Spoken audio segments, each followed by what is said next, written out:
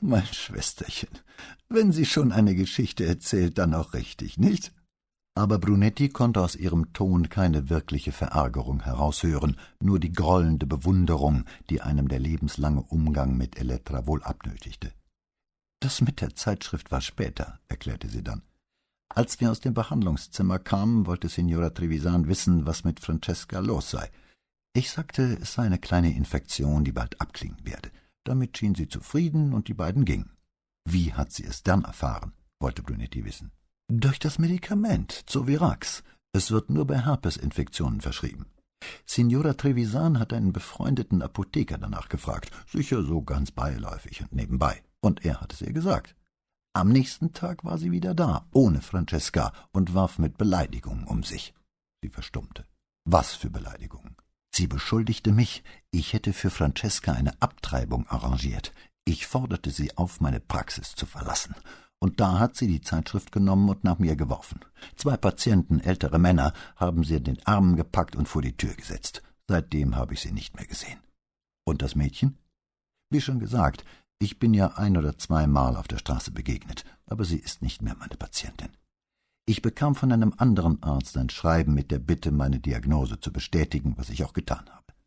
Die Krankenunterlagen von Mutter und Tochter hatte ich inzwischen schon an Signora Trevisan geschickt. Haben Sie eine Ahnung, wie sie auf die Idee kam, Sie hätten eine Abtreibung arrangiert?« »Nein, nicht die geringste. Ich hätte das sowieso nicht ohne Einverständnis der Eltern tun können.« Brunettis eigene Tochter, Chiara, war so alt, wie Francesca vor einem Jahr gewesen war, 14. Er überlegte, wie er oder seine Frau reagieren würden, wenn sie erführen, dass ihre Tochter eine Geschlechtskrankheit hätte. Schieres Grauen ließ ihn vor dem Gedanken zurückschrecken. »Warum wollen Sie nicht über Signora Trevisans Krankengeschichte sprechen?« »Wie gesagt, weil sie in meinen Augen nichts zur Sache tut. Und ich habe Ihnen gesagt, dass einfach alles zur Sache gehören kann«, entgegnete er, um einen sanften Ton bemüht, vielleicht mit Erfolg. »Wenn ich Ihnen nun sage, sie hatte Rückenbeschwerden? In diesem Fall hätten Sie vorhin nicht gezögert, es mir zu sagen.« Sie schwieg einen Moment und schüttelte dann den Kopf. »Nein, sie war meine Patientin, und ich darf über das, was ich weiß, nicht sprechen. Darf nicht oder will nicht?« fragte Brunetti, jetzt ohne jedes Bemühen um einen leichten Ton. Ihr Blick war offen und gleichmütig. »Darf nicht«, wiederholte sie. Dann sah sie auf ihre Armbanduhr. Mittlerweile trug sie eine mit Snoopy, wie er feststellte. »Ich muss vor dem Mittagessen noch einen Hausbesuch machen.« Brunetti wusste, dass er gegen diese Entscheidung nicht ankam. »Vielen Dank, dass Sie mir Ihre Zeit geopfert haben und für Ihre Informationen«, sagte er aufrichtig. Und etwas persönlicher fügte er hinzu, »Eigentlich erstaunlich, wieso ich nicht schon früher gemerkt habe, dass Sie und Elettra Schwestern sind. Ja, sie ist 5 Jahre jünger als ich. Ich dachte nicht ans Äußere«, sagte er. Und als sie fragend das Kinn hob, fügte er hinzu, »Der Charakter, der ist sehr ähnlich.« Sie lächelte übers ganze Gesicht. »Das haben uns schon viele gesagt. Kann ich mir vorstellen«, sagte Brunetti. Sie sagte eine ganze Weile nichts, aber dann lachte sie herzlich. Immer noch lachend schob sie ihren Stuhl zurück und griff nach ihrem Mantel. Er half ihr hinein, warf einen Blick auf den Kassenbon und legte das Geld auf den Tisch. Sie nahm ihre braune Tasche, und zusammen gingen sie hinaus auf die Piazza, um festzustellen, dass es sogar noch wärmer geworden war. »Die meisten meiner Patienten sind überzeugt, dass darauf ein schrecklicher Winter folgt«, sagte sie mit einer Geste, die den gesamten Platz und das Licht, das ihn erfüllte, umschloss. Sie gingen die 3 flachen Stufen hinunter und begannen, die Piazza zu überqueren. »Und was würden Ihre Patienten sagen, wenn es unnatürlich kalt wäre?« fragte Brunetti. »Genau dasselbe. Dass es ein sicheres Anzeichen für einen schlechten Winter ist«, antwortete sie, ohne sich im Mindesten an dem Widerspruch zu stören. Da sie beide Venezianer waren, verstanden sie. »Wir sind schon ein pessimistisches Völkchen, finden Sie nicht?«, meinte Brunetti. »Wir hatten immerhin mal ein Weltreich«, sagte sie mit der gleichen Geste wie vorhin, die wieder die Basilika, den Campanile und darunter die Loggia von Sansovino umschloss. »Jetzt haben wir nur noch dieses Disneyland. Ich glaube, das ist Grund genug zum Pessimismus.« Brunetti nickte, sagte aber nichts. Sie hatte ihn nicht überzeugt. Für ihn war die Glorie der Stadt trotz allem lebendig. Sie trennten sich am Fuß des Campanile, sie, um einen Patienten am Campo della Guerra zu besuchen, und er, um zur Rialtobrücke und von dort nach Hause zum Mittagessen zu gehen. Zur Fortsetzung bitte CD Nummer 2 einlegen. CD Nummer 2. Fortsetzung des Romans Vendetta von Donna Leon. Die Läden hatten noch geöffnet, als er in seine Gegend kam. Also ging Brunetti in den Gemüseladen an der Ecke und kaufte 4 Glasflaschen Mineralwasser. In einem schwachen Moment ökologischer Friedfertigkeit hatte er sich bereit gefunden, den Plastikflaschenboykott seiner Familie mitzumachen, woraufhin er sich, wie die anderen auch, das musste er ihnen lassen, angewöhnt hatte, jedes Mal ein paar Flaschen aus dem Laden mitzunehmen, wenn er vorbeikam. Manchmal fragte er sich, ob die anderen in dem Zeug badeten, so schnell verschwand es immer. Auf dem 5. Treppenabsatz setzte er die Tüte mit den Flaschen ab und fischte seinen Schlüssel heraus.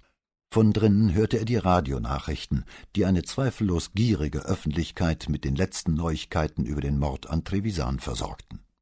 Er stieß die Tür auf, stellte die Flaschen hinein und machte hinter sich zu. Aus der Küche hörte er eine Stimme sagen: »Leugnet jedes Wissen um die Dinge, die ihm zur Last gelegt werden, und verweist auf 20 Jahre treue Dienste für die frühere Democrazia Cristiana als Beweis seines Engagements für Recht und Gerechtigkeit.« In seiner Zelle im Regina-Coeli-Gefängnis hält jedoch der geständige Mafiamörder Renato Mustacci seine Behauptung aufrecht, er habe auf Befehl des Senators gehandelt, als er im Mai letzten Jahres gemeinsam mit 2 anderen Männern den Richter Filippo Preside und seine Frau Elvira erschoss. Auf die ernste Stimme des Nachrichtensprechers folgte der Singsang einer Waschmittelreklame, übertönt von Paola, die laut zu ihrem liebsten Publikum redete, sich selbst. »Du widerliches, verlogenes Schwein, widerliches, verlogenes DC-Schwein, du wie alle anderen. Engagement für Recht und Gerechtigkeit, wenn ich das schon höre.« Es folgte einer jener etwas skurrilen Kraftausdrücke, die seine Frau auf Lager hatte, seltsamerweise aber nur bei ihren Selbstgesprächen benutzte. Sie hörte ihn über den Flur kommen und drehte sich um. »Hast du das gehört, Guido? Hast du das gehört? Alle 3 Mörder haben ausgesagt, dass er sie beauftragt hat, den Richter umzubringen. Und er redet von seinem Engagement für Recht und Gerechtigkeit. Aufhängen sollte man ihn. Aber er ist Parlamentsabgeordneter. Sie kommt nicht an ihn heran. Einsperren sollte man sie alle, so wie sie da sind. Das gesamte Parlament im Knast. Das würde uns allen viel Zeit und Ärger sparen.« Brunetti ging durch die Küche, bückte sich und stellte die Flaschen in das Schränkchen neben dem Kühlschrank. Es war nur noch eine da, obwohl er tags zuvor erst wieder 5 mitgebracht hatte. »Was gibt es zu essen?« fragte er. Sie machte einen kleinen Schritt rückwärts und richtete anklagend den Finger auf sein Herz. »Die Republik bricht zusammen und er denkt nur ans Essen«, sagte sie, diesmal an den unsichtbaren Zuhörer gewandt, der seit mehr als 20 Jahren stiller Teilhaber in ihrer Ehe war. »Guido, diese Schurken vernichten uns alle. Vielleicht haben sie es schon getan. Und du fragst, was es zu essen gibt.« Brunetti verkniff sich die Bemerkung, dass jemand, der Kaschmir aus der Burlington Arcade trug, nicht gerade einen glaubwürdigen Revolutionär abgab und sagte stattdessen: »Gib mir zu essen, Paola, und ich gehe wieder und widme mich meinem eigenen Engagement für Recht und Gerechtigkeit.« Das genügte, um sie an Trevisan zu erinnern. Und wie Brunetti hätte vorhersagen können, verzichtete Paola gerne auf ihre philosophischen Donnerschläge für ein bisschen Klatsch. Sie schaltete das Radio aus und fragte: »Hat er ihn dir übertragen?« Brunetti nickte und stemmte sich aus seiner Hockstellung hoch. Er fand, dass ich im Moment nichts Besonderes zu tun hätte. Der Bürgermeister hatte schon angerufen, und da muss ich dir nicht sagen, in welcher Verfassung er war. Von wem die Rede war, bedurfte keiner weiteren Erklärung. Paola war, wie Brunetti gleich gewusst hatte, von ihren Betrachtungen über politische Gerechtigkeit und Redlichkeit abgelenkt. In der Zeitung, die ich gelesen habe, stand nur, dass er erschossen worden ist im Zug aus Turin. Er hat eine Fahrkarte ab Padua. Wir versuchen herauszufinden, was er dort gemacht hat. Eine Frau? Möglich. Noch zu früh, um etwas sagen zu können. Was gibt es zu essen? Pasta e fagioli, danach Cotoletta. Salat? Guido. Hatten wir schon einmal Cotoletta ohne Salat? Fragte sie mit spitzen Lippen und himmelwärts verdrehten Augen. Statt einer Antwort fragte er: »Haben wir noch etwas von diesem guten Dolcetto?« »Keine Ahnung. Wir haben letzte Woche mal eine Flasche getrunken, oder?« Er brummelte etwas und kniete sich wieder vor das Schränkchen. Hinter den Sprudelflaschen standen 3 Flaschen Wein, alle weiß. Im Aufstehen fragte er: »Wo ist Chiara?« »In ihrem Zimmer. Warum?« »Sie soll mir einen Gefallen tun.« Paola sah auf die Uhr. »Es ist 1:15, Guido, die Läden haben gleich zu. Domori nicht, der ist länger offen. Und da willst du sie hinschicken, nur um dir eine Flasche Dolcetto zu holen? 3, sagte er. Und schon verließ er die Küche und ging den Flur entlang zu Chiaras Zimmer. Er klopfte und hörte, wie das Radio hinter ihm wieder angestellt wurde. »Avanti, Papa«, rief sie. Er trat ein. Das Bett, auf dem Chiara der Länge nach lag, hatte einen weißen, gerafften Baldachin. Auf dem Boden lagen neben Schultasche und Jacke ihre Schuhe. Die Läden waren offen, und das Licht durchflutete den Raum und beleuchtete die Bären und andere Plüschtiere, die das Bett mit ihr teilten. Sie strich sich eine dunkelblonde Strähne aus dem Gesicht, sah zu ihm auf und schenkte ihm ein Lächeln, das dem Licht Konkurrenz machte. »Ciao, Dolcezza«, sagte er. »Du bist früh da, Papa.« »Nein, nur pünktlich. Hast du gelesen?« Sie nickte mit einem Blick auf ihr Buch. »Chiara, tust du mir einen Gefallen?« Sie senkte das Buch und sah ihn darüber hinweg an. »Ja, Chiara?« »Wohin?« fragte sie. »Nur schnell zu Domori. Was fehlt denn?« »Dolcetto.« »Oh, Papa, warum kannst du nicht mal was anderes zum Essen trinken?« »Weil ich gern Dolcetto hätte, mein Herz. Ich gehe, wenn du mitgehst, aber dann kann ich ja gleich selber gehen. Wenn du willst, dann tu's doch, Papa.« »Ich will aber nicht, Chiara. Darum bitte ich dich ja, für mich zu gehen.« »Aber warum ich?« »Weil ich schwer arbeite, um euch alle zu ernähren. Mama arbeitet auch.« »Ja, aber von meinem Geld bezahlen wir die Wohnung und alles, was dazugehört.« Sie legte ihr Buch umgedreht aufs Bett. »Mama sagt, das ist kapitalistische Erpressung, und ich soll nicht auf dich hören, wenn du so etwas tust.« »Chiara«, erklärte er mit sehr sanfter Stimme, »deine Mutter ist eine Unruhestifterin, eine Nörglerin und eine Aufwieglerin. Wieso sagst du dann immer, dass ich tun muss, was sie von mir verlangt?« Er holte tief Luft. Chiara sah es, rutschte auf die Bettkante und angelte mit den Zehen nach ihren Schuhen. »Wie viele Flaschen willst du?« fragte sie trotzig. 3. Sie beugte sich vor und band ihre Schuhe zu. Brunetti streckte die Hand aus und wollte ihr übers Haar streichen, aber sie wich mit einer Kopfbewegung aus. Nachdem die Schuhe zugebunden waren, stand sie auf und schnappte sich ihre Jacke. Wortlos schlüpfte sie an ihm vorbei in den Flur.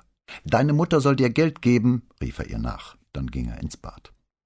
Während er sich dort die Hände wusch, hörte er die Wohnungstür zuschlagen. Als er in die Küche zurückkam, deckte Paola gerade den Tisch, aber nur für 3. »Wo ist Raffi?« fragte Brunetti. »Er hat heute Nachmittag eine mündliche Prüfung, darum sitzt er den ganzen Tag in der Bibliothek.« »Und was isst er?« »Er holt sich irgendwo ein Sandwich. Wenn er eine Prüfung hat, sollte er vorher eine anständige Mahlzeit zu sich nehmen.« Sie warf ihm quer durch die Küche einen Blick zu und schüttelte den Kopf. »Was ist?« fragte er. »Nichts.« »Doch, sag es nur. Warum schüttelst du den Kopf?« »Ich frage mich manchmal, wie ich bloß so einen gewöhnlichen Mann heiraten konnte.« »Gewöhnlich?« Von allen Beleidigungen, die Paola ihm im Lauf der Jahre an den Kopf geworfen hatte, empfand er diese als die schlimmste. »Gewöhnlich?« wiederholte er. Sie zögerte kurz, dann legte sie mit ihrer Erklärung los. »Zuerst versuchst du, deine Tochter zu erpressen, damit sie dir Wein holt, den sie selbst nicht trinkt, und dann sorgst du dich, dass dein Sohn nichts isst. Nicht, dass er nicht lernt, sondern dass er nicht isst. Worum sollte ich mich denn sonst sorgen? Dass er nicht lernt«, schoss Paola zurück. »Er hat doch das ganze letzte Jahr nichts weiter getan als gelernt und ansonsten in der Wohnung herumgehangen und an Sarah gedacht. Was hat Sarah damit zu tun?« »Was hatte das alles überhaupt damit zu tun?«, überlegte Brunetti. »Was hat Chiara denn gesagt?« fragte er.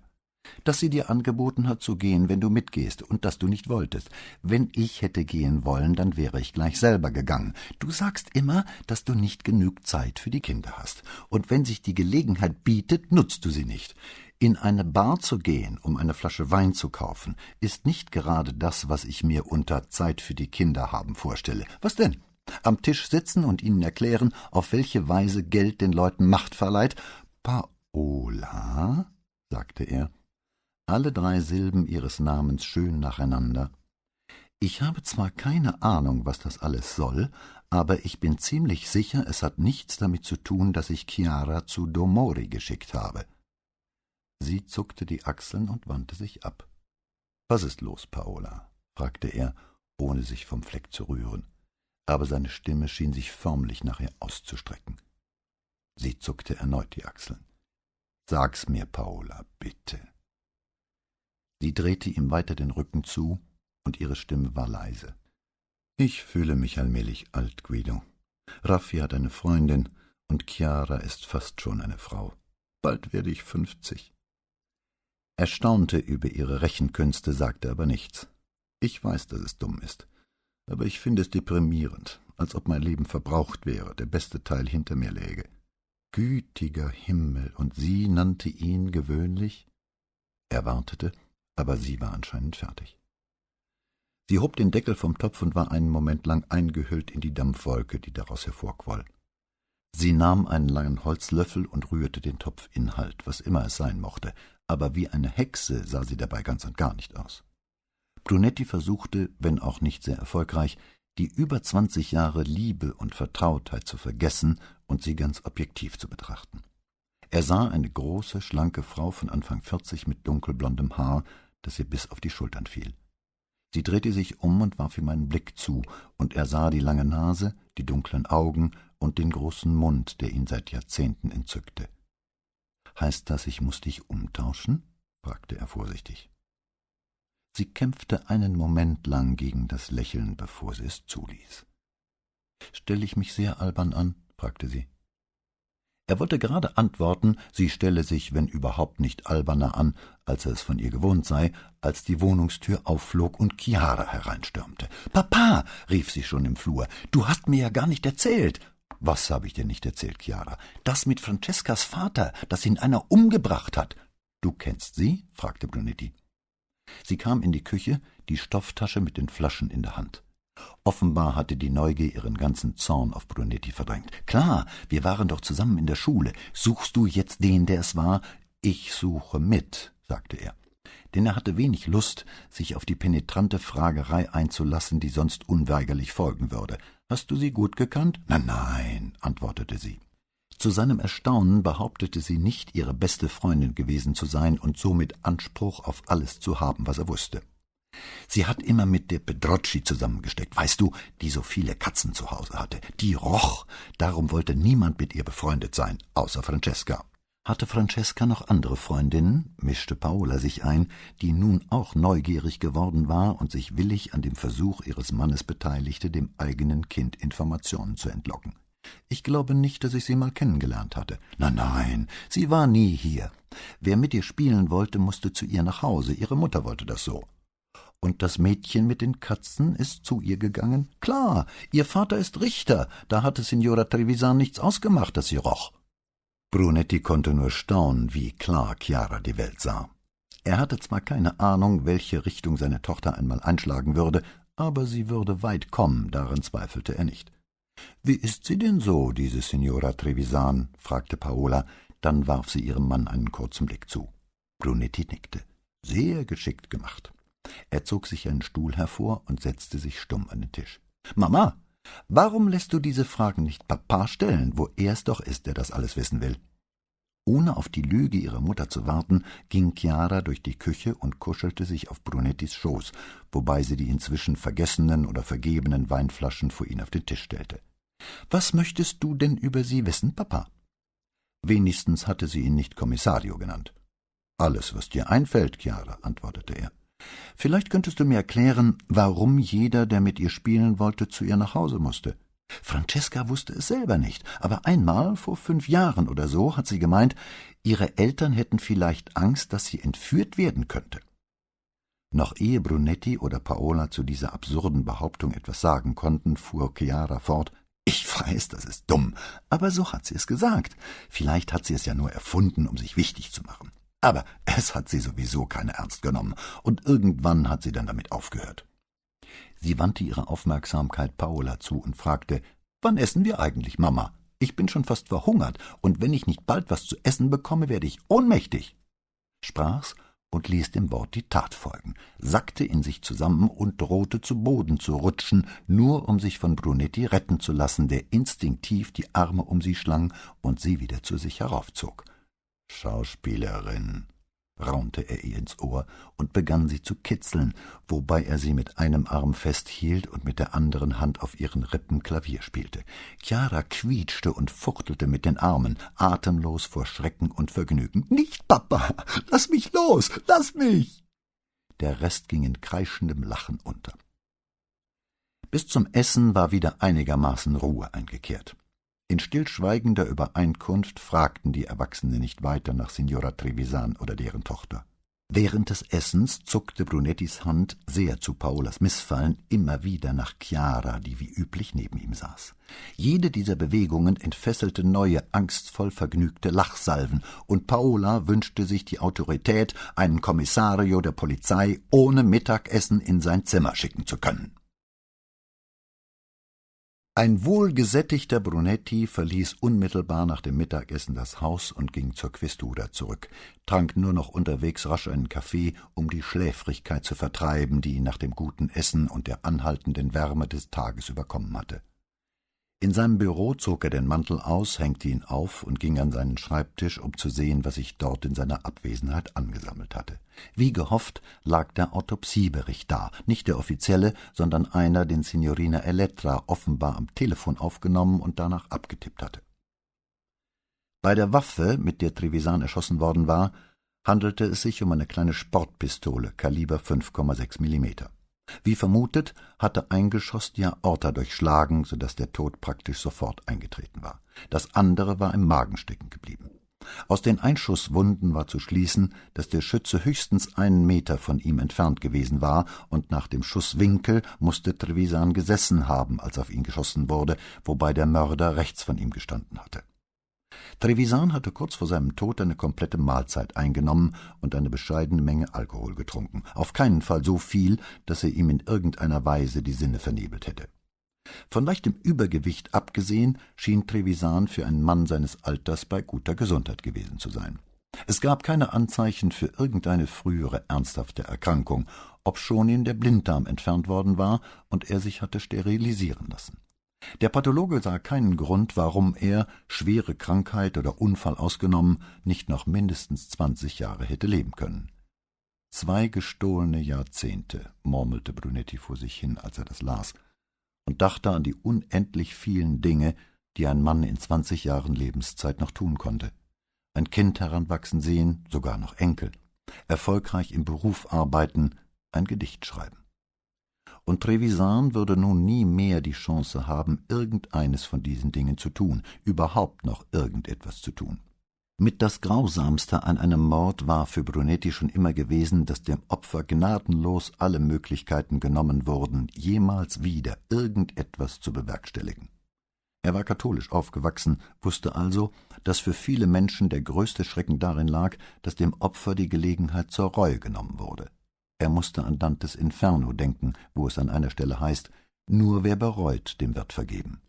Obwohl Brunetti nicht gläubig war, ließ ihn die Magie des Glaubens nicht kalt, und er konnte sich vorstellen, welch schreckliche Aussicht das für viele Menschen sein musste.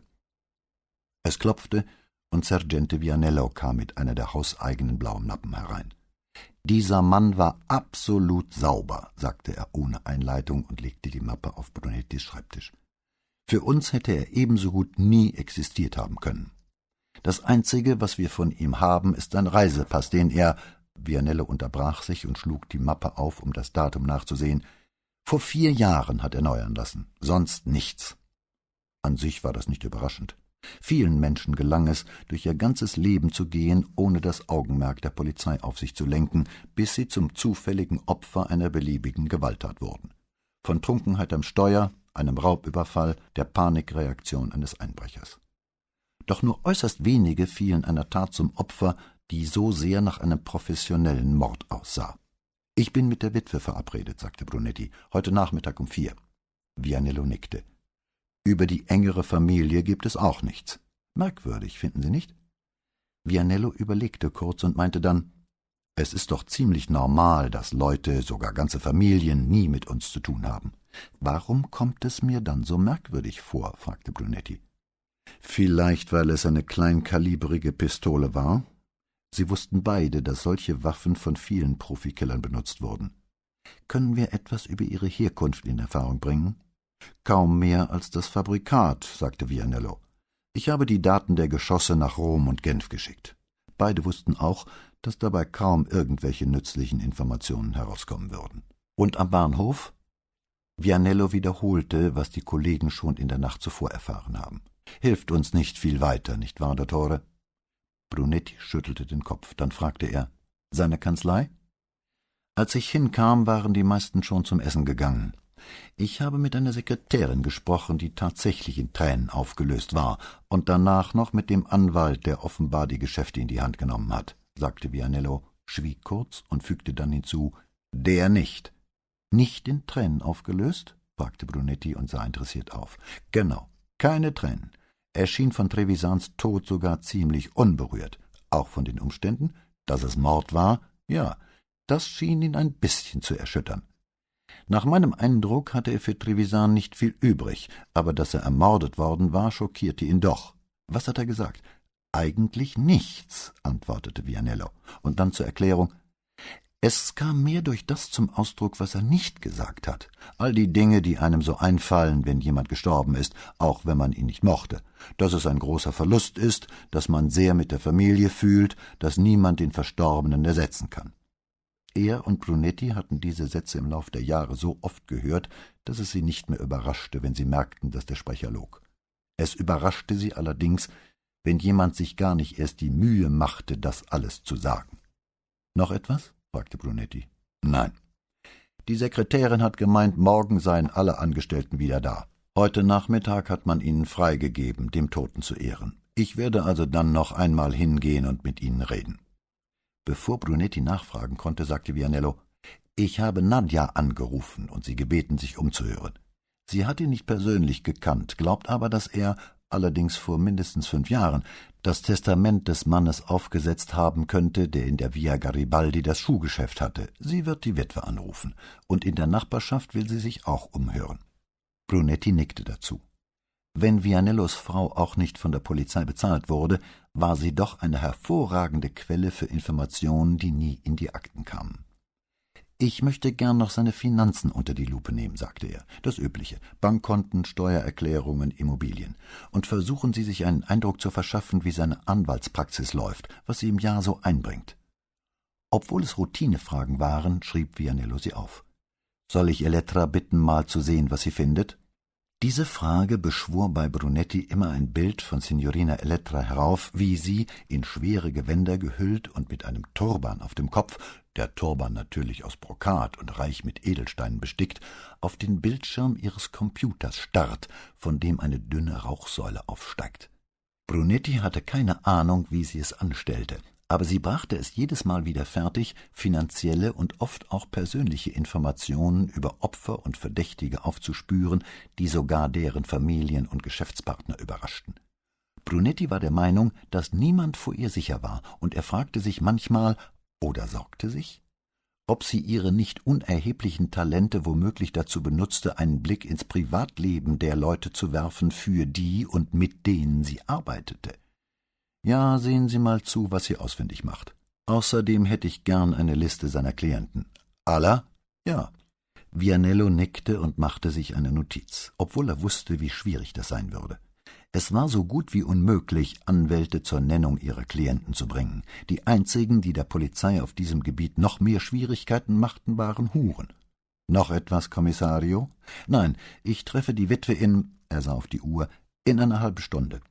Wenn ich von ihr etwas erfahre, was für uns von Nutzen ist, komme ich hierher zurück. Andernfalls sehen wir uns morgen Vormittag.« Vianello verstand das als Ende ihres Gesprächs, steckte sein Notizbuch in die Tasche, stand auf und ging zurück ins untere Stockwerk. Brunetti verließ 5 Minuten später die Questura und ging zur Riva degli Schiavoni hinauf, wo er das Vaporetto Nummer 1 bestieg. Er fuhr bis Santa Maria del Giglio, bog dann am Hotel Ala links ab, ging über 2 Brücken, wandte sich nach links in eine kleine Calle, die zum Canal Grande führte, und blieb an der ersten Tür links stehen. Er drückte auf die Klingel neben dem Schild Trevisan, und als die Tür aufsprang, stieg er in den 3. Stock hinauf. Oben stand in der offenen Wohnungstür ein grauhaariger Mann, dessen dicker Bauch geschickt durch den guten Schnitt seines teuren Anzugs kaschiert wurde. Als Brunetti am oberen Ende der Treppe ankam, fragte der Mann, ohne die Hand auszustrecken, »Kommissario Brunetti?« »Ja, Signor Lotto?« Der Mann nickte, gab Brunetti aber immer noch nicht die Hand. »Dann kommen Sie herein, meine Schwester wartet schon.« Obwohl es 3 Minuten vor der vereinbarten Zeit war, klang das so, als ob Brunetti die Witwe hätte warten lassen. In der Diele hingen an beiden Seiten Spiegel, die den Eindruck vermittelten, als sei der kleine Vorraum mit lauter Doppelgängern von Brunetti und Signora Trevisans Bruder angefüllt. Der Fußboden war mit weißen und schwarzen Quadraten aus Marmor belegt, was bei Brunetti das Gefühl auslöste, er und seine Spiegelbilder würden sich auf einem Schachbrett bewegen, wodurch der andere Mann zwangsläufig zu seinem Gegenspieler wurde. »Ich weiß es zu schätzen, dass Signora Trevisan sich bereit erklärt hat, mich zu empfangen«, sagte Brunetti. »Ich habe ihr davon abgeraten«, entgegnete ihr Bruder brüsk. »Sie sollte gar niemanden empfangen, das ist furchtbar.« Der Blick, mit dem er das sagte, ließ Brunetti überlegen, ob der Mann den Mord an Trevisan oder seine Anwesenheit im Trauerhaus meinte. Der andere führte Brunetti über einen zweiten Gang in ein kleines Zimmer linker Hand. Es war schwer zu sagen, wozu dieser Raum diente. Es gab keine Bücher darin, keinen Fernseher, und die einzigen Sitzgelegenheiten waren Stühle in den 4 Ecken des Zimmers. 2 Fenster auf der einen Seite waren mit dunkelgrünen Vorhängen verhängt. In der Mitte stand ein runder Tisch und darauf eine Vase mit getrockneten Blumen. Weiter nichts und kein Hinweis auf Sinn und Zweck des Zimmers. »Sie können hier warten«, sagte Lotto und ging. Brunetti blieb kurz stehen, dann trat er an eines der Fenster und zog den Vorhang beiseite. Vor ihm lag der Canal Grande, auf dessen Wasser das Sonnenlicht glitzerte, und links drüben der Palazzo Dario, dessen Fassade mit ihrem Goldmosaik das Licht von der Wasserfläche aufnahm, um es in kleinste Teilchen zu zerlegen und aufs Wasser zurückzuwerfen. Boote zogen vorüber, die Minuten verstrichen. Er hörte hinter sich die Tür aufgehen und drehte sich um, wollte die Witwe Trevisan begrüßen. Aber statt ihrer trat ein junges Mädchen mit dunklem, schulterlangem Haar ein, sah Brunetti am Fenster stehen und zog sich so schnell wieder zurück, wie es gekommen war. Ein paar Minuten später wurde die Tür erneut geöffnet, doch diesmal war die Eintretende eine Frau Anfang 40. Sie trug ein schlichtes, schwarzes Wollkleid und so hohe Schuhe, dass sie fast so groß wie Brunetti war. Ihr Gesicht hatte dieselbe Form wie das des Mädchens, und ihr Haar war ebenfalls schulterlang und von derselben dunkelbraunen Farbe, wenngleich Brunetti den Eindruck hatte, dass bei der Farbe nachgeholfen worden war. Ihre Augen standen weit auseinander, wie die ihres Bruders, strahlten Intelligenz und noch etwas aus, was Brunetti eher für Neugier als für Trauer hielt. Sie kam auf ihn zu und streckte die Hand aus. »Kommissario Brunetti?« »Ja, Signora. Es tut mir leid, dass wir uns unter solchen Umständen kennenlernen müssen. Ich bin Ihnen sehr dankbar, dass Sie bereit sind, mit mir zu sprechen. Ich möchte alles tun, um Ihnen zu helfen, Carlos Mörder zu finden.« Ihre Stimme war sanft, der Akzent ein leichter Anklang an die verschluckten Hauchlaute der Florentiner. Sie blickte sich um, als sähe sie das Zimmer zum ersten Mal. »Warum hat Ubaldo Sie hier hereingeführt?« fragte sie, und während sie schon kehrt machte, fügte sie hinzu, »Kommen Sie mit.« Brunetti folgte ihr auf den Flur, wo sie rechter Hand eine andere Tür öffnete. Sie kamen in einen viel größeren Raum mit 3 Fenstern, die auf den Campo San Maurizio hinausgingen, offenbar ein Arbeits- oder Lesezimmer. Sie führte ihn zu 2 tiefen Sesseln, nahm in dem einen Platz und deutete auf den zweiten. Brunetti setzte sich. Doch als er die Beine übereinander schlagen wollte, merkte er, dass der Sessel dafür viel zu niedrig war. So stützte er beide Ellbogen auf die Armlehnen und legte die Hände auf dem Bauch übereinander. »Was möchten Sie von mir wissen, Kommissario?« fragte Signora Trevisan. »Ich möchte wissen, ob Ihr Mann in den letzten Wochen, vielleicht auch Monaten, beunruhigt oder nervös auf Sie gewirkt hat, oder ob er sich sonst auf eine Art verändert hatte, die Ihnen merkwürdig erschien.« Sie wartete, ob noch mehr zu dieser Frage käme, und als das offenbar nicht der Fall war, dachte sie ein Weilchen darüber nach. Schließlich antwortete sie, »Nein, mir fällt dazu nichts ein. Carlo war immer sehr von seiner Arbeit in Anspruch genommen. Und angesichts der politischen Veränderungen in den letzten Jahren und der Öffnung neuer Märkte hatte er besonders viel zu tun. Aber nein, er war in den letzten Monaten nicht nervöser, als er es auch sonst durch die Arbeitsbelastung war. Hat er je mit Ihnen über Fälle gesprochen, an denen er gerade arbeitete, oder vielleicht über einen Klienten, mit dem er besonders viel Ärger hatte? Nein, nicht direkt. Brunetti wartete. »Er hatte einen neuen Klienten«, sagte sie endlich, »ein Däne, der ein Importgeschäft eröffnen wollte, Käse und Butter, glaube ich, und Probleme mit den neuen EU-Richtlinien hatte. Carlo versuchte für ihn eine Möglichkeit zu finden, wie er seine Produkte über Frankreich statt über Deutschland transportieren könnte, oder vielleicht war es andersherum. Er war sehr engagiert in der Sache, aber ich kann nicht sagen, dass sie ihn mitgenommen hätte. Und in der Kanzlei, wie waren die Beziehungen zu seinen Angestellten? Friedlich? Freundlich? Sie legte die Hände in den Schoß und senkte den Blick. »Ich glaube schon. Jedenfalls hat er nie irgendwelche Schwierigkeiten mit seinen Leuten erwähnt. Wenn er welche gehabt hätte, bin ich sicher, er hätte mir davon erzählt.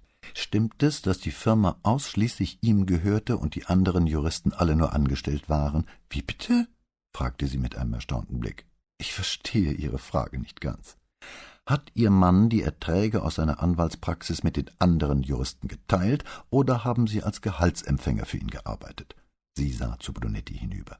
»Es tut mir leid, aber diese Frage kann ich nicht beantworten, Dottor Brunetti. Ich weiß über Carlos Geschäfte so gut wie nichts. Da müssten Sie mit seinem Steuerberater sprechen. Und wer ist das, Signora? Ubaldo, Ihr Bruder? Ja. Ah ja«, sagte Brunetti. Und nach einer kurzen Pause fuhr er fort: »Ich möchte Ihnen noch einige Fragen über Ihr Privatleben stellen, Signora.« »Privatleben?« wiederholte sie, als hätte sie von so etwas noch nie gehört. Als er darauf nichts sagte, nickte sie zum Zeichen, dass er anfangen könne. »Wie lange waren Sie und Ihr Mann verheiratet?« »19 Jahre.« »Wie viele Kinder haben Sie, Signora?« »2. Claudio ist 17, Francesca 15.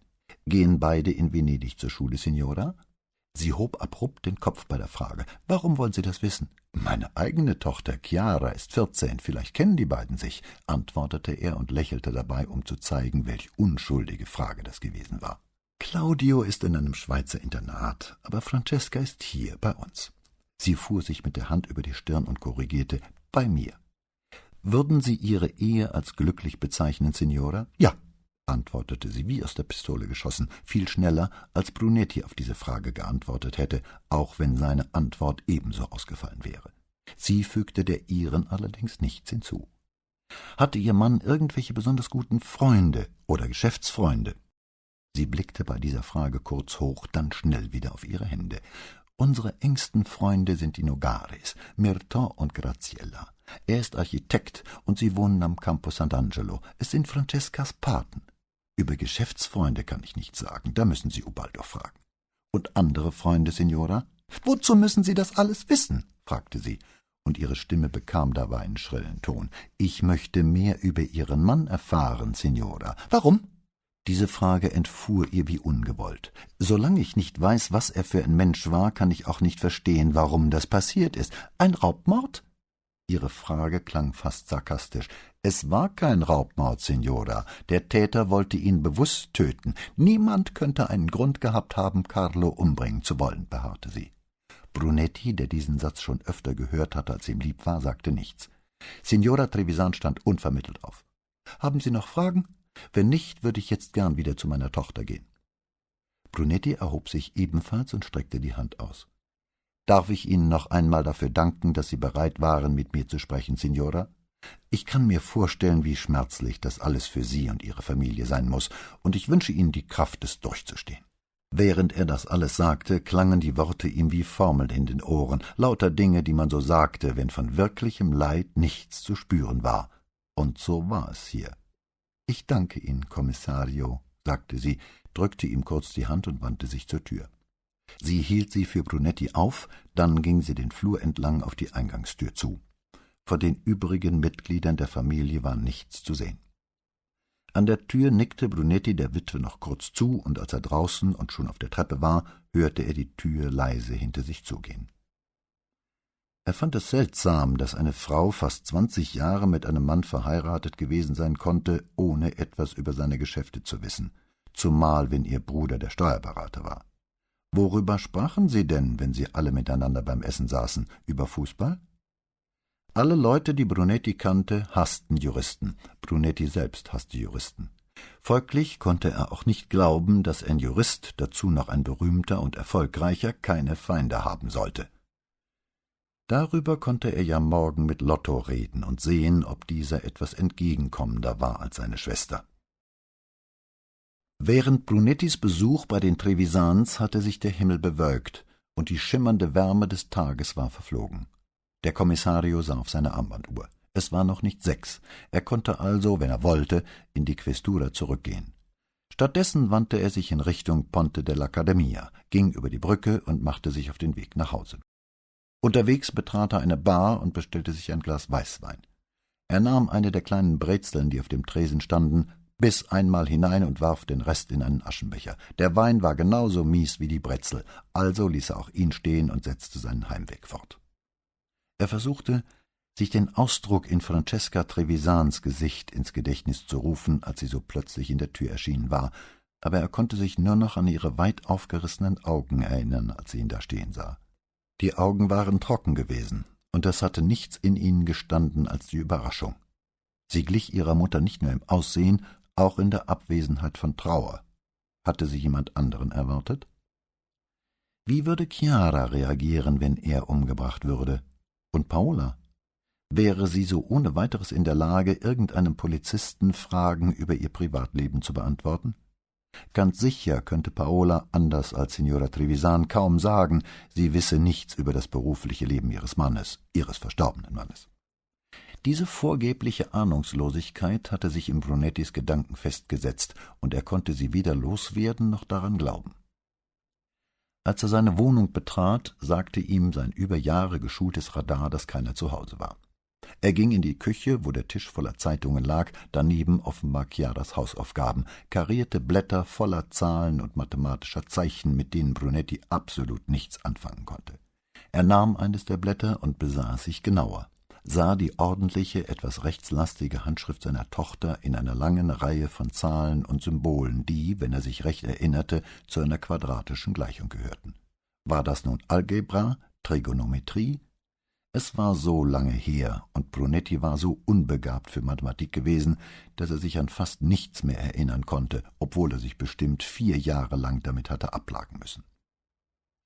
Er schob die Blätter beiseite und konzentrierte sich auf die Zeitungen, in denen der Mordfall Trevisan mit einem weiteren korrupten Senator und einem weiteren Bestechungsfall um die Aufmerksamkeit des Lesers buhlte. Es war schon Jahre her, seit Giudice Di Pietro die erste offizielle Anklage erhoben hatte, und noch immer regierten Verbrecher das Land.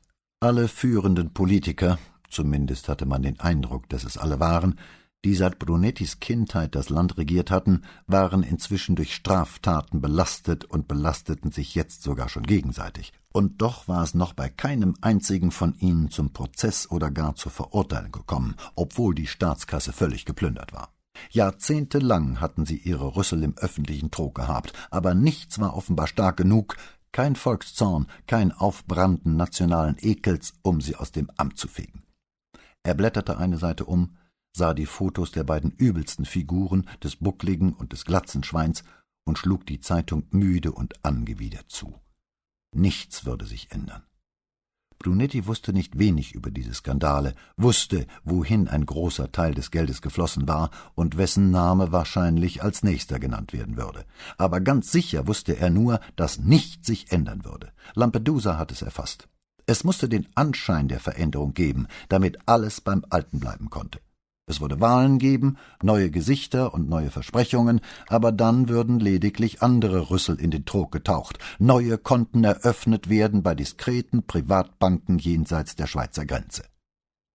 Brunetti kannte diese Stimmung und fürchtete sie fast, diese immer neue Gewissheit, dass alles, was er tat, sinnlos war. Warum sich die Mühe machen, den Jungen, der in ein Haus einbrach, ins Gefängnis zu stecken, wenn der Mann, der Milliarden aus dem Gesundheitssystem abzweigte, zum Botschafter des Landes ernannt wurde, in das er die Gelder seit Jahren transferierte? Und was war das für eine Gerechtigkeit, die den Mann mit Strafe bedrohte, der die Gebühren für sein Autoradio nicht bezahlt hatte, wenn der Hersteller desselben Autos offen zugeben konnte, dass er Milliarden Lire an Gewerkschaftsführer gezahlt hatte, damit sie verhinderten, dass ihre Mitglieder Lohnerhöhungen verlangten, dies zugeben konnte und auf freiem Fuß blieb?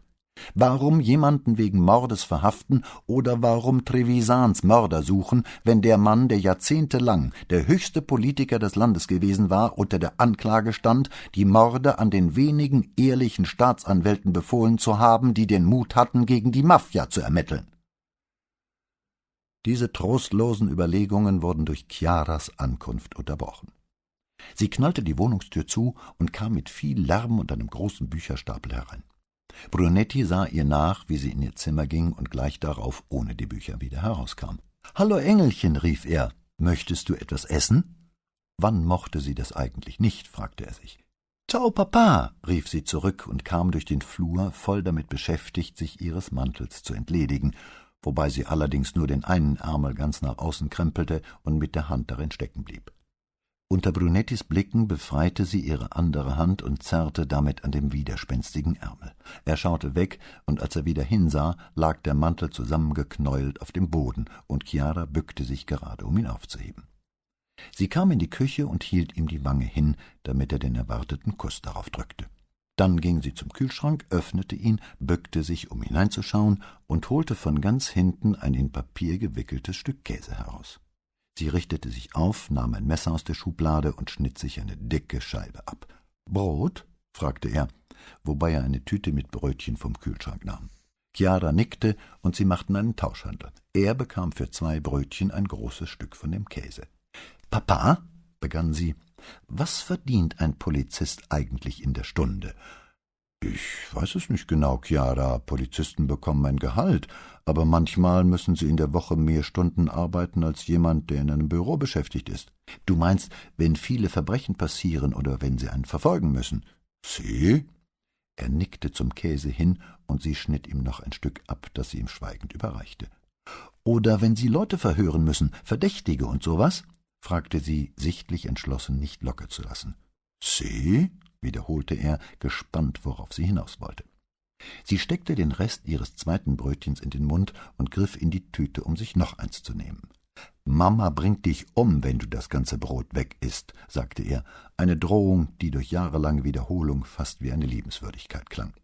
»Aber was denkst du, wie viel dabei pro Stunde herauskommt, Papa?« fragte sie, während sie, ohne auf seinen Einwurf einzugehen, das Brötchen aufschnitt.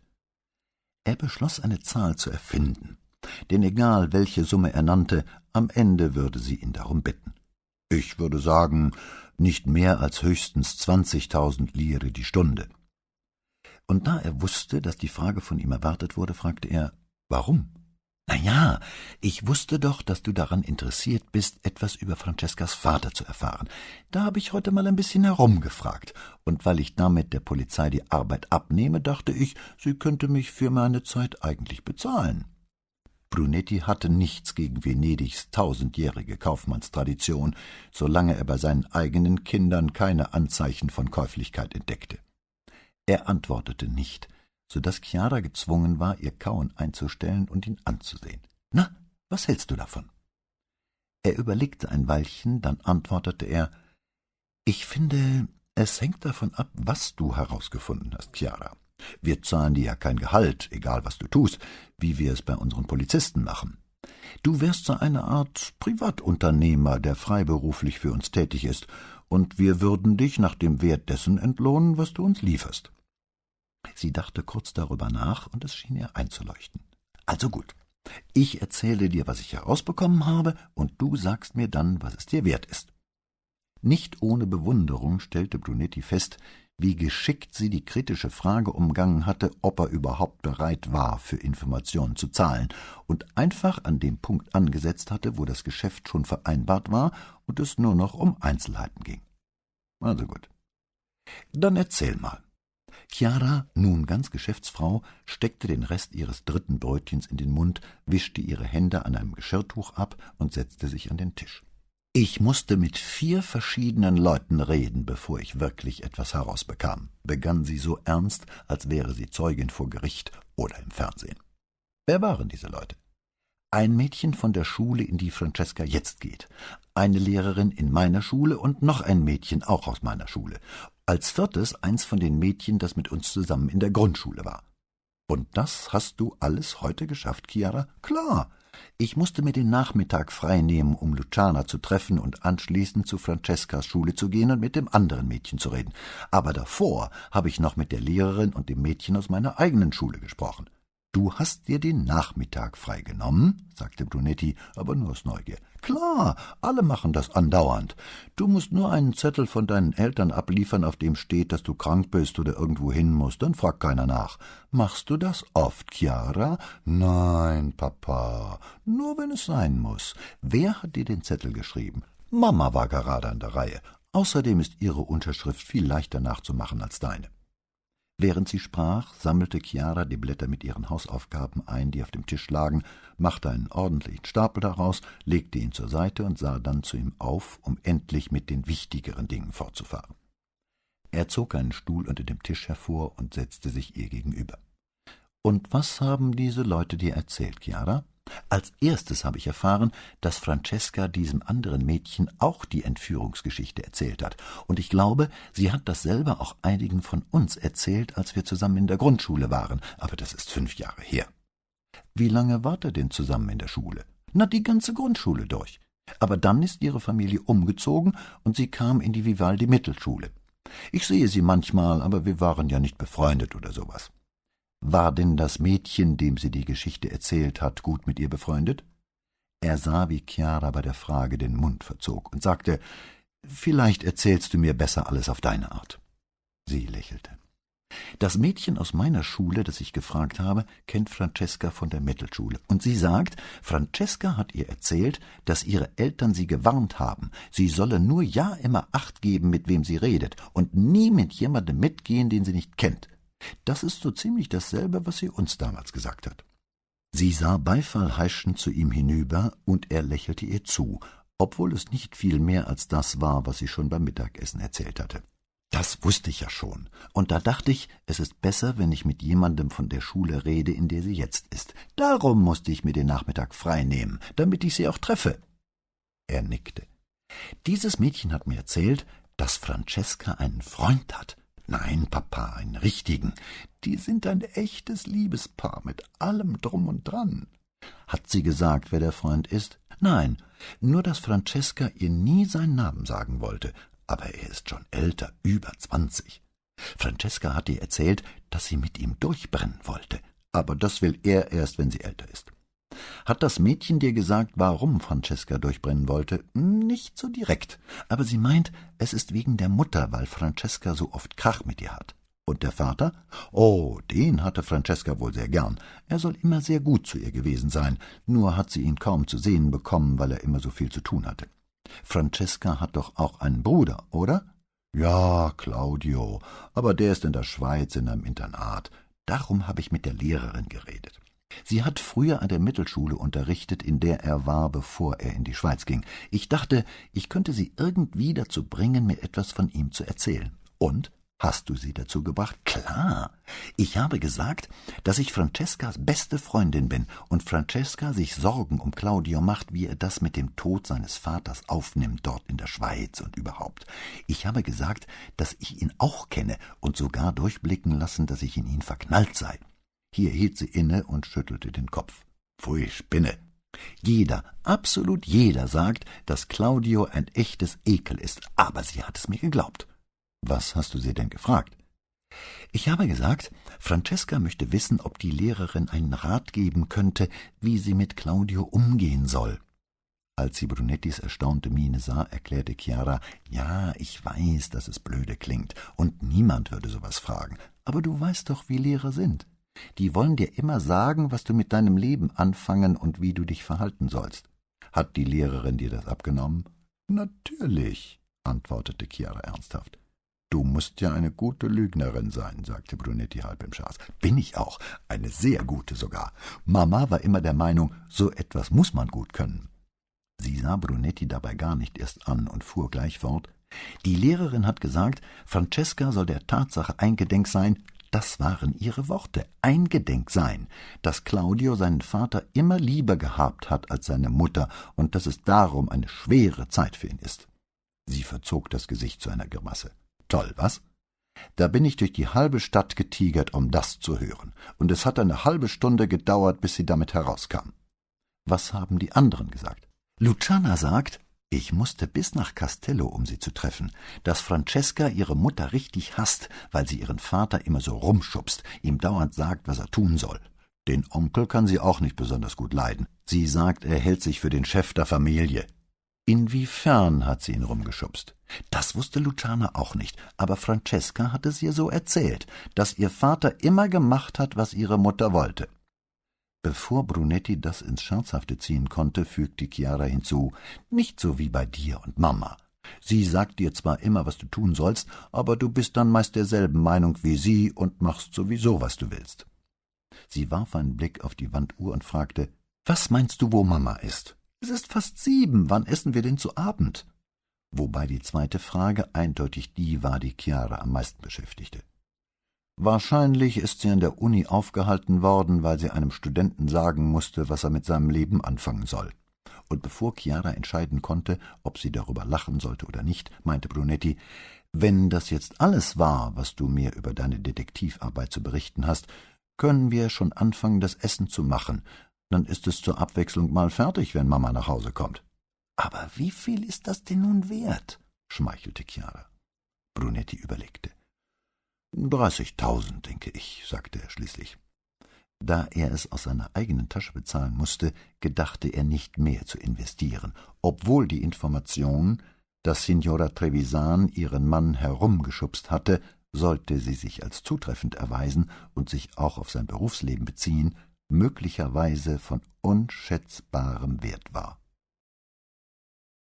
Am nächsten Tag meldete der Gazzettino auf der Titelseite den Selbstmord Rino Faveros, eines der erfolgreichsten Steuerberater im Veneto.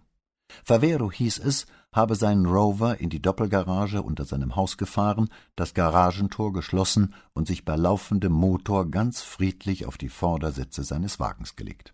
Es hieß ferner, Faveros Name solle demnächst in Verbindung mit dem sich ausweitenden Skandal gebracht werden, der zurzeit durch die Gänge des Gesundheitsministeriums tobe. Es war zwar inzwischen in ganz Italien bekannt, dass dem früheren Gesundheitsminister vorgeworfen wurde, er habe von diversen Pharmaunternehmen horrende Bestechungssummen eingesackt und es ihnen im Gegenzug erlaubt, ihre Medikamentenpreise zu erhöhen, aber dass Favero der Steuerberater war, der die privaten Finanzen des Direktors der größten dieser Firmen verwaltete, gehörte noch nicht zum Allgemeinwissen. Wer davon wusste, nahm an, dass Favero beschlossen hatte, es denen nachzutun, deren Namen sich in diesem weit gespannten Korruptionsnetz schon verfangen hatten und der seine Ehre retten wollte, indem er sich der Anklage, dem Urteil und einer möglichen Bestrafung entzog. Nur wenige stellten offenbar die Frage, dass man so seine Ehre retten könne. 3 Tage nach Faveros Tod, also 5 Tage nach dem Mord an Trevisan, kam Brunetti in sein Büro, als gerade das Telefon klingelte. »Brunetti«, meldete er sich, in der einen Hand den Hörer, während er mit der anderen seinen Regenmantel aufknöpfte. »Kommissario Brunetti, hier spricht Capitano della Corte von der Polizei in Padua.« Den Namen hatte Brunetti schon einmal gehört, wusste aber nur noch, dass es in einem für della Corte positiven Zusammenhang gewesen war. »Guten Morgen, Capitano, was kann ich für Sie tun?« »Sie können mir sagen, ob Ihnen der Name Rino Favero im Zusammenhang mit dem Mord im Intercity untergekommen ist. Favero, der Mann, der Selbstmord verübt hat?« »Selbstmord?« fragte della Corte. »Mit 4 Milligramm Rohypnol im Blut?« Brunetti war sofort hellwach. Mit so viel Schlafmittel im Blut konnte niemand mehr laufen, geschweige denn Auto fahren. »Was für ein Zusammenhang besteht mit Trevisan?« fragte er. »Das wissen wir noch nicht. Aber wir haben alle Telefonnummern überprüft, die in seinem Adressbuch stehen, das heißt, alle, bei denen kein Name stand. Trevisans Nummer war eine davon. Haben Sie die Liste schon?« Brunetti musste nicht erklären, dass er die Liste der Telefonate meinte, die von Faveros Anschluss ausgeführt worden waren. Ein Anruf bei Trevisan ist nicht registriert, weder bei ihm zu Hause noch in der Kanzlei, jedenfalls nicht von seinem eigenen Anschluss aus. »Wozu hatte er dann die Nummer?« fragte Brunetti. »Das ist genau die Frage, die wir uns auch stellen.« Della Cortes Ton war trocken. »Wie viele Nummern waren denn sonst noch ohne Namen aufgeführt?« 8. Eine davon ist eine Bar in Mestre, eine ist eine öffentliche Telefonzelle im Bahnhof von Padua, die anderen gibt es nicht.« »Wie meinen Sie das, die gibt es nicht?« »Dass sie alle nicht als Telefonnummern in der Region Veneto in Frage kommen. Und in anderen Städten, anderen Provinzen? Haben wir überprüft. Entweder haben sie zu viele Stellen, oder sie entsprechen nicht dem Nummernsystem hierzulande. Ausland? Die einzige Möglichkeit. Irgendeine Ländervorwahl vielleicht? 2 sehen so aus, als könnten sie nach Osteuropa passen. 2 entweder nach Ecuador oder Thailand. Und fragen Sie mich bitte nicht, woher die Leute, die mir das gesagt haben, es wissen«, antwortete della Corte. »Und keine dieser Nummern hat er je von einem seiner Anschlüsse aus angerufen, weder die ausländischen noch die hiesigen.« Aber er hatte sie notiert, sagte Brunetti. Ja, das hatte er. Er hätte ohne weiteres von einer öffentlichen Zelle aus telefonieren können, gab Brunetti zu bedenken. Ich weiß. Und sonstige Auslandsgespräche? Hat er in irgendeinem Land besonders häufig angerufen? Er hat in vielen Ländern häufig angerufen. Internationale Kundschaft? Fragte Brunetti. Manche waren Gespräche mit Kunden, ja. Aber viele lassen sich niemandem zuordnen, für den er tätig war. Welche Länder sind denn das? Wollte Brunetti wissen. Österreich, Niederlande, Dominikanische Republik, begann Della Corte. Dann sagte er, warten Sie, ich hole die Liste. Der Hörer wurde hingelegt, Brunetti hörte Papier rascheln, darauf wieder Della Cortes Stimme. Und Polen, Rumänien und Bulgarien. Wie oft hat er dort angerufen? In manchen Ländern 2-mal die Woche. Immer dieselbe Nummer oder Nummern? Oft ja, aber nicht immer. Gehen Sie denen nach? Die österreichische Nummer gehört einem Reisebüro in Wien. Und die anderen? Kommissario, ich weiß nicht, wie gut Sie sich in Osteuropa auskennen, aber die haben nicht mal Telefonbücher, geschweige denn eine Vermittlung, die Ihnen sagen kann, wem ein Anschluss gehört. Und die Polizei? Della Corte schnaubte verächtlich. Haben Sie die Nummern mal anzurufen versucht? Ja, keine Antwort. Bei keiner? Bei keiner. Was ist mit den Anschlüssen im Bahnhof und in der Bar? Fragte Brunetti.